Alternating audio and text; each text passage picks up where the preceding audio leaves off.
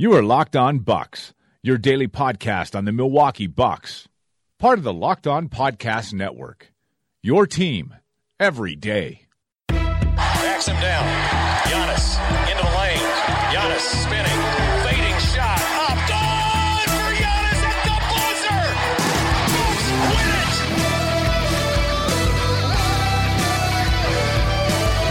We may be young, but we believe on the future. Bucks win it. We may be young, but we believe on the future. Bucks win it.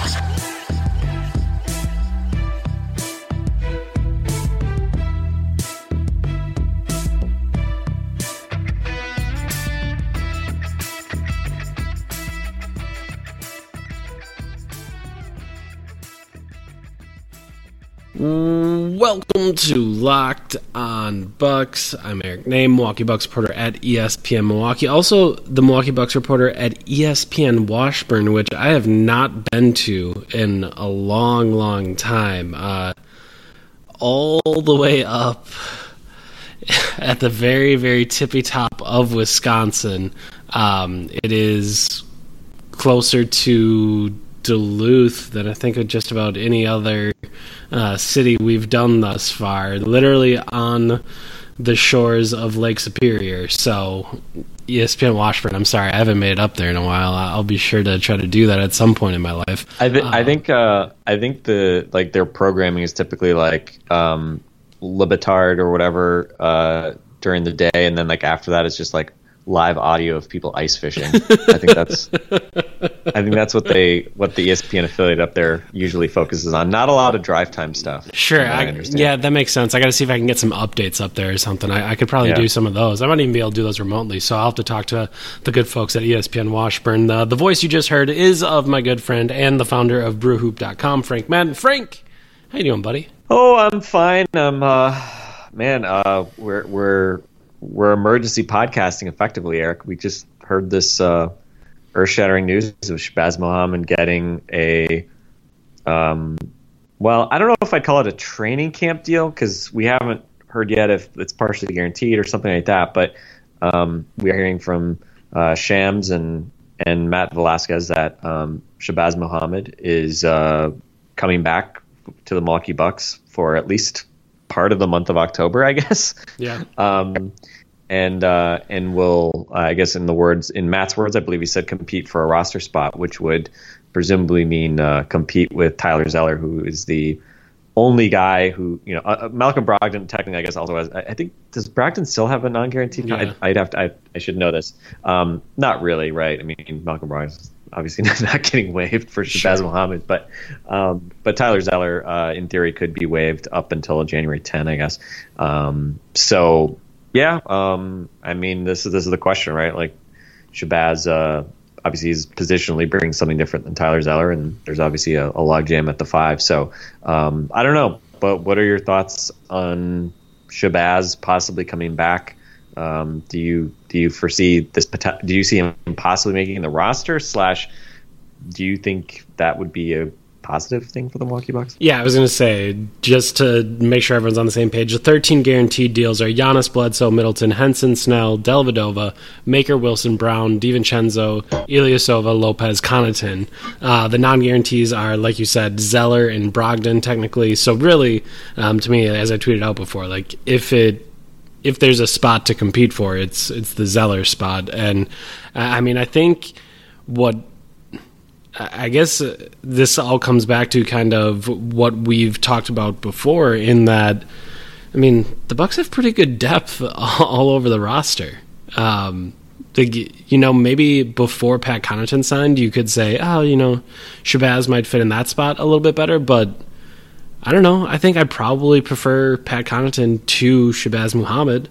And Shabazz Muhammad doesn't really fill that role that we talked about a few podcasts back about, when you look at the Bucks roster, maybe there's some combo forward minutes to be had, like kind of in that small forward, power forward mold. Like maybe you could find a way to get yourself on the floor there. But I mean, at backup shooting guard, is there really minutes with everyone that's kind of on that roster already? And I mean, I would hope Sterling Brown is out in front of a guy like Shabazz Muhammad, and if he is, then that means, I mean, you have Brogdon, you have Snell, you have Middleton. Then on top of that, like, where does Dante DiVincenzo fit in? Then you have Pat Connaughton. Like, I just don't know if there's really a spot for Muhammad on the roster. Now, you could say the same thing about Tyler Zeller with the Bucks center rotation, which will largely be, you know, Lopez takes 25 minutes, then Maker and Henson have to figure out what happens with those other 20 to 23 minutes. So is there time for Zeller either? So both of them, to me, plus Ersan and maybe Giannis, right? Like, they could obviously also theoretically fit into the center minutes. So yeah, only making it more crowded. Yeah. So in both of their spots, like, the one spot I think you could possibly go a little bit deeper on the depth chart is small forward, power forward. So neither of those I don't think either of them really fit that role. Like, to me, Shabazz Muhammad's a shooting guard. Like, he's not, I don't think, big enough to be a small forward. And you can talk about his minutes a little bit. I know you tweeted about them earlier. Like, he played some weird minutes last year, but I don't really see an edge for either of them dictated by the rest of the roster. Like, to me, it's just going to be, you know, who has maybe a better training camp, who makes the Bucks feel more comfortable, and, you know, who convinces Mike Budenholzer that they deserve to be on the floor and find a way into their rotation. Because I mean, I think rotation minutes are pretty difficult to come by at this point. So do I think Shabazz Muhammad should make it over Tyler Zeller? Not particularly. Would I be surprised if Tyler Zeller gets cut and Shabazz Muhammad instead? Not particularly. Like, I don't know if there's. I mean, I think the difference in Zeller versus Muhammad or Muhammad versus Zeller is going to be negligible when you're looking at the end result of this season and how well the Bucks play.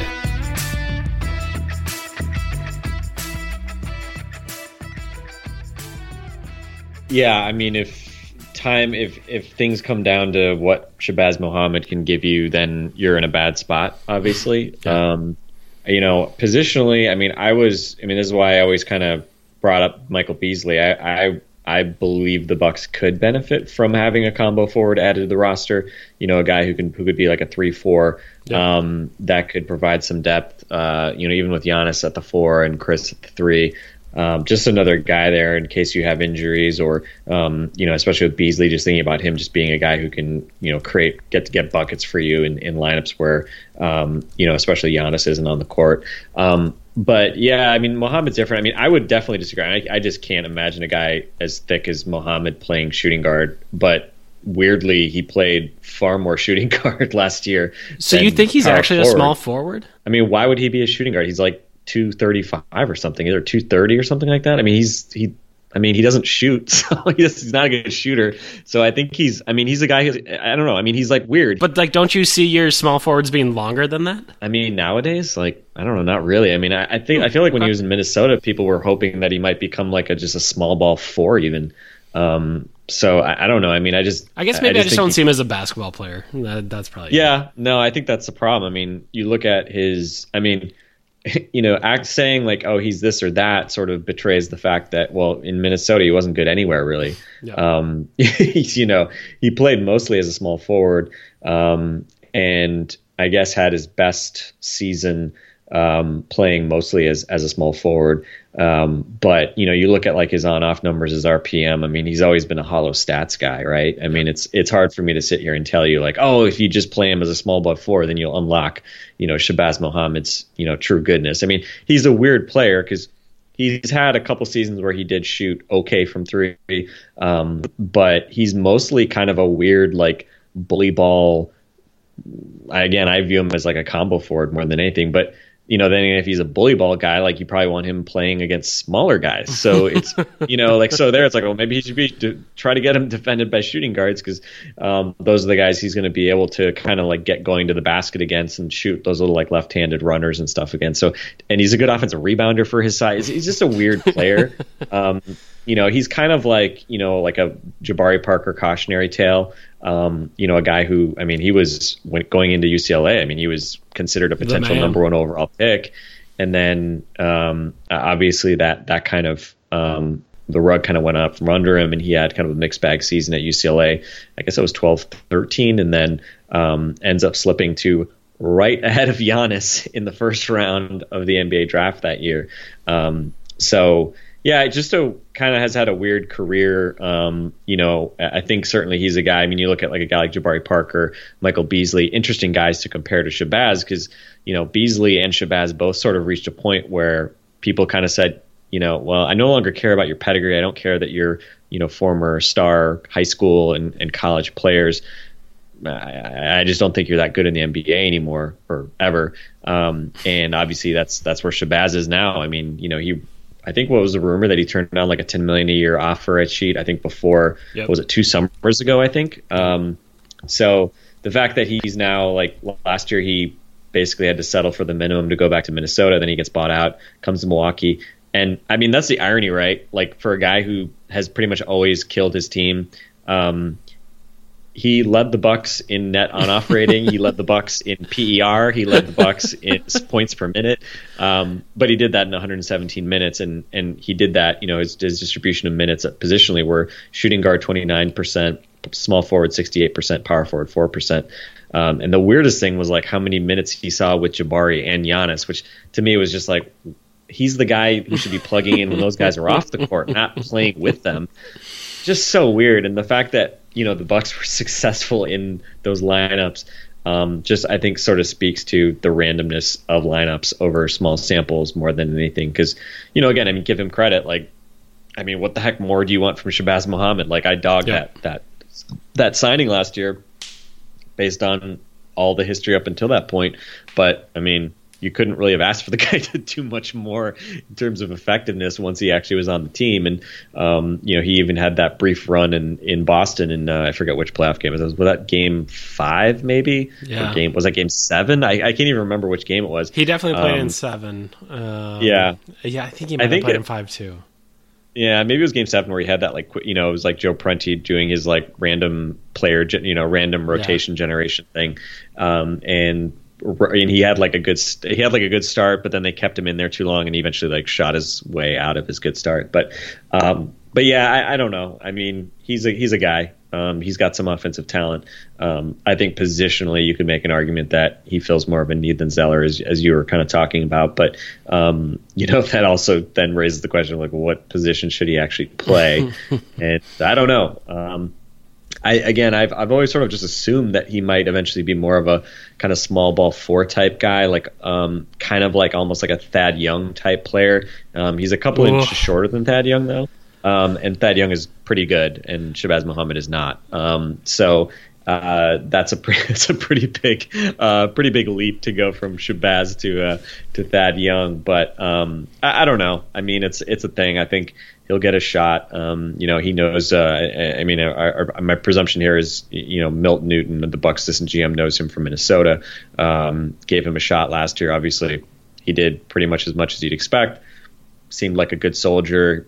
We didn't hear anything to suggest that he was unhappy with his role. I think he realized that he's got to fight for any chance he gets in the NBA at this point. And I think certainly with Jabari gone, there's a better argument for having a player like positional archetype like this, but I'm not going to say that that's an argument for having Shabazz Muhammad specifically, because again, if he's not going to be good, then there's no point. There's no point. I don't care what position he plays if he's not good. And certainly he's got a lot to prove there, but I'm sure he'll have a chance to prove it. And interesting question too. Again, I mentioned it's not like he actually was used as a small ball 4. We'll see Mike Budenholzer if he has better ideas for how to use him. But kind of also like an interesting question. Zeller is the non-guaranteed contract who could lose his spot if Shabazz impresses and wins a shot. But I think it's also an interesting question about DJ Wilson again. Is DJ Wilson like a non-entity? Is he a guy who you think could actually compete for minutes at the 4? If so, then I think that does lessen your need for a guy like Shabazz, even if they're not exactly the same positionally. I mean, DJ is like 5 inches taller, but I think they're probably about the same like physical size in terms of strength. And so I don't know. It's I probably feel like we've already talked too much about Shabazz Muhammad, but I was just going to say, if you're going to ask me that question, I'm going to ask you, those two guys that you just mentioned are pretty comfortably the 14th and 15th best player on the roster, right? Right? Yeah, I mean, I haven't seen more than 18 seconds of Pat Connaughton in the NBA, so I guess I can't condemn Pat Connaughton to that at this point. I have to give him the benefit of the doubt. So, yeah, we'll see. Hopefully Dante DiVincenzo is better than those guys. We haven't seen him play either. But yeah, I know it'll be interesting to see. I'm very curious if he gets like a partial guarantee or what kind of structure they gave him in his contract, because that certainly might also say something about his odds of making the roster. Yeah. I mean, all of it will come out in the coming months as we kind of get a better idea of what it all means and what they're looking at. But I mean, I just think when you think back to last year, I mean, how many guys did they bring in on training camp deals? Like veterans, like 5 guys? I'm trying to think of who was all on that stage by the end of it, right? Oh, man. Like Kendall Marshall, Brandon Rush, Gerald Green. Wait, why am I? Oh, Gerald Green. And then who? DeAndre Liggins. What was there? No, DeAndre Liggins got. Remember, DeAndre Liggins wasn't in camp later. Yeah, he was the guy that they picked up in lieu of all those guys, which obviously is not funny. Who's the last guy? I can't even remember. Someone's gonna tweet us. But either way, I mean, if this is what happens here with him as a training camp deal, like, would I be shocked if they bring in a number of veterans again? Like maybe this Joel Anthony. There you go. That was it. I wouldn't be shocked if the Bucks once again bring in a bunch of guys to try to fill out a training camp spot. And I mean, they've already done that. Jordan Barnett the other week got one as well, like a training camp deal. So I do wonder, if we're going to see. Oh, and Gary Payton II too. There you go. There you go. What a bunch on that stage. Gerald Green was so much better than all those guys last year, man. It would have been really interesting to see how good Gerald Green would have been in Milwaukee rather than Houston. It'd been terrible. That would have been interesting. He wouldn't have been good at all. What are we talking about? It's very clear that there was one spot where Gerald Green could thrive, and it's the spot where they say, yeah, dude, shoot as many threes as you want. It's totally cool. We don't care. That's the only spot Gerald Green will ever thrive, because that's, kind of who he is. But yeah, I don't believe that would have gone well in Milwaukee. So yeah, we'll see. But again, I wouldn't be shocked if they do bring in a bunch of guys to kind of see what they want to do with that roster spot, and maybe bring in some other veterans and see how it all goes. So we'll keep an eye on that. The other thing we wanted to talk about today, Frank, was, and again, this Shabazz news is just a shocker to us, so it's kind of throwing us off. But the other thing that we wanted to check on was the Bucks schedule came out.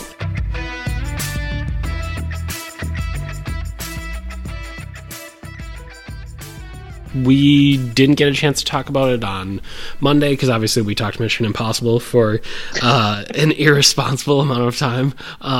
So we did that, and then we didn't record anything on Friday. So all of this came out on Friday, and I guess for a schedule, it's a schedule. It has 82 games on it.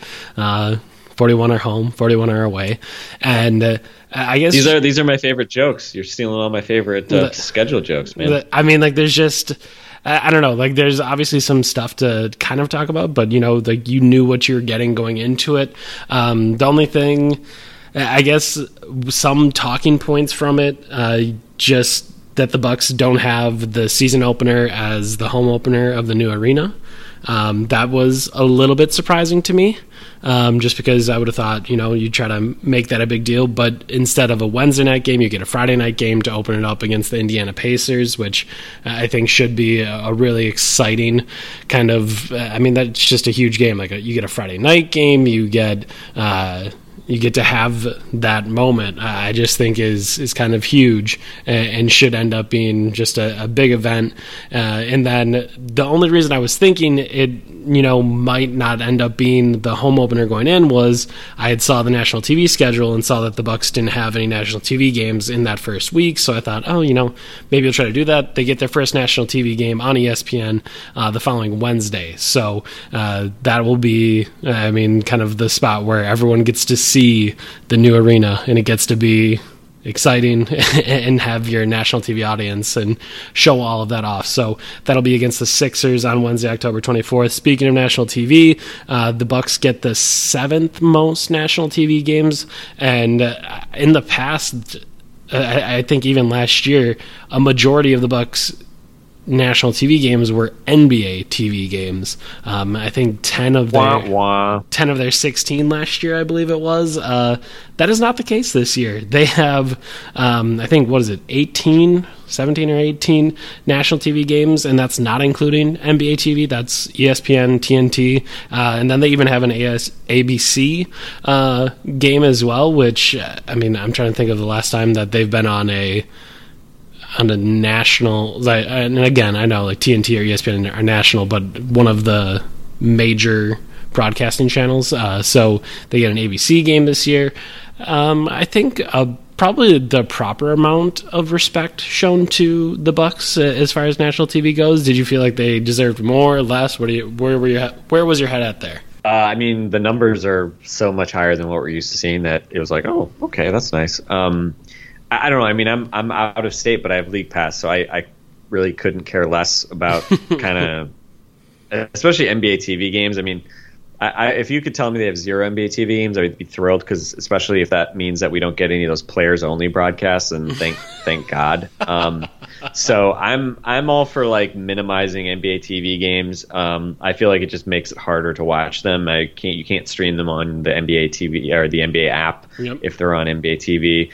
It's just, and a lot of people don't have NBA TV because you have to, and I do, but you have a lot of other people. You need the special cable package to get it. So I think NBA TV is like, I don't know. What's your least favorite like chain restaurant, Eric?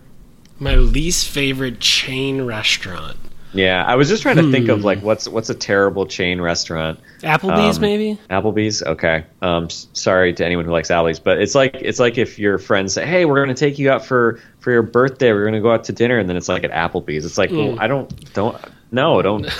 take me out. Like, this isn't an occasion. And that's like what getting NBA TV. It's like, hey, national TV. It's like, oh, all right, what are we doing? And then freaking NBA TV. Here's Greg Anthony and Nate Robinson broadcasting a game like from a studio in Atlanta. It's like, great, thanks, awesome, exactly. And then they're going to do those cutaway shots of them in the studio while the game is not full screen. It's like, oh, okay, so so what you're doing from a production standpoint is you're underscoring that you don't have people at this game, and forcing me to share some of the screen with where these guys are sitting in a studio rather than showing me the game. Great. Awesome. Thanks, guys. Perfect. Nothing infuriates me more than that. If you ever have an interview, if you ever have a broadcast, do not put it on the screen. Summer League is the worst. I know what people talking looks like. You don't need to show me it. I understand. My brain can comprehend that a game is being played and a group of people are broadcasting it at the exact same time. I do not need to see it. Sorry. Yeah, I don't even know, man. It's just, who's teaching that? What school is teaching that in broadcasting school? I want to talk to all of them. You know what else I hate? People feeling like they can't just show the regular camera angle for free throws. Like when they show the like low baseline camera angle or the overhead above the backboard, robot camera for free throws. It's like this. No, I don't want to do like. I'm not gonna like hang myself upside down to like watch a game. Like, I don't need these weird camera angles. Like, just forget it. Just give me a regular sideline free throw angle. I can actually read the flight of the ball so much better from that than anything else. Although totally random aside. Sure. Let me ask you this question. It's August, and I know we have some soccer fans that listen to us. For the life of me, I don't understand, and I've seen it occasionally in the past, but not in this year's World Cup. And and I don't know if even in like recent tournaments where there's been penalty kicks that I've seen, is why do they show penalty kicks from the same angle as the regular game? Like, why don't they show us the behind the kicker camera angle? It's so much harder to like read the ball's travel and like tell like how like they'll like, I swear to God, I don't think I'm just blind. Like, guys will sometimes shoot the ball up the middle, and I can't really tell if he went to a corner or the side until I see a replay. It's just like, show me the kicker angle, like the freaking behind the kicker angle. It's way easier to tell what's happening. It's infuriating because I know that they have, I know that they have people there. Like, I know that they have cameramen that could actively just like walk into the field of play and be behind the person taking the penalty kick. Like, they could do that. I know they could. There's no other action going on. Like, there's no fear of you getting ran over. Why wouldn't you do that? Like, I agree. And especially like if there's like a Panenka and like the announcer's like, oh my gosh, I can't believe it, and you're like, I have no idea what happened. I was watching from the side, so I don't know that he just fooled the keeper and made him look like an idiot. Like, I don't get to see that because you are showing me a terrible camera angle. So yes, I'm with you, Frank. And for those who are not familiar with what a Panenka is, I believe he was a Czech soccer player who I guess was the first or popularized the idea of instead of just trying to kick it really hard to one corner or the other, he just like delicately chipped it right down the middle, relying on the goalie to dive. And so basically the goalie just looks like an idiot. It is the ballsiest way to take a penalty. But if it doesn't work, if the guy doesn't bite, then you just catches total. You look like, I mean, if he just, it looks like you or I could have taken a better penalty if it doesn't work. Yeah. Anyway, so I don't know what else I have. I think the only things also I would say about the schedule, I thought it was interesting. I think the Bucks get the Sixers and Celtics only 3 times, which is interesting because those are, two of the best 3 teams in the conference. And, every year, there are 3 teams that you only play 3 times in your own conference, I think. So it's, probably fortuitous that they get 2 of those teams be very good teams. And 13 back-to-backs for the Bucks. I think it's interesting that their final 2 of the season do happen in like the final 2 weeks of the season, which isn't ideal. Like, you don't want to have back-to-backs in that stretch because you could be playing very important games. But those 2 back-to-backs are a road and road, so it would be in Atlanta and then in Brooklyn, and then a home and home, or both of them would be at home with the Nets and the Hawks again. Which, I mean, if you're putting back-to-backs in the final 2 weeks of your schedule, having the Hawks be involved in both of them probably isn't the worst thing. And Brooklyn's is probably going to be improved this year, but I would still assume probably on the outside looking in the Eastern playoff race. And if you're Sean Marks, you're probably trying to maximize your draft capital. You're trying to find a way to maybe lose some games there. So the fact that the Bucks have, I think it's 4 of their final 6 against the Hawks and the Nets, like, could end up helping, because I think when you think about where the Bucks are going to be and you think about the Eastern Conference, I mean, that 4 spot is probably going to be somewhere where that 3 and 4 is probably where you're going to be like dying to get to, and especially if the Celtics have a really good year, maybe you don't even want to get to that 4 spot. Like, you're really going to need to pile up some wins late to get to the spots that you need. And having some winnable games in the final 6. You go at Atlanta, at Brooklyn, at Philly, then home for Brooklyn, home for Atlanta, and home for OKC, which, I mean, that's a hotly contested game, I would have to assume, because I would guess the Thunder are going to be fighting for playoff position. Maybe the Bucks will be as well. But I think maybe a little bit of a favorable end there to the season as far as opponents go. But, I mean, I think it's always a bit of a fool's errand to try to guess through, is this a tough part of the schedule? Is this an easy part of the schedule? Because I think last year there was spots where, I'm trying to think who it was, like, they'll have, or like, just think about like the Pacers and the Hornets. like last year before the season, you've been like, oh, Pacers, that's probably one you can chalk up as a win. Hornets, ooh, that's going to be a tough game. They've, were improving last year. Like, they could be good again this year. And, well, it kind of went the opposite way. The Bucks, did they beat them once without Giannis and then just barely lose the other one? Like, there was times where the Hornets were putting up terrible games. So I think there's a lot of guessing done at this point. If you do try to project 5 months out, 6 months out, you're going to find yourself in a kind of a tough spot. So I don't know. Is there really anything else you think about when you're looking at a schedule? I mean, maybe West Coast road trips? I don't know. Yeah, I did look through Jared Dubin, friend of the pod, was put together. He always puts together like stats around schedules every year, and I think his numbers had the Bucks. I think the hardest month the Bucks had was the first month. I think that was the only remotely difficult month from strength of schedule. I think he was using like Vegas over-unders to kind of like estimate opponent strength. But yeah, and I think overall he had the Bucks at like 27th in terms of strength of schedule. Yep.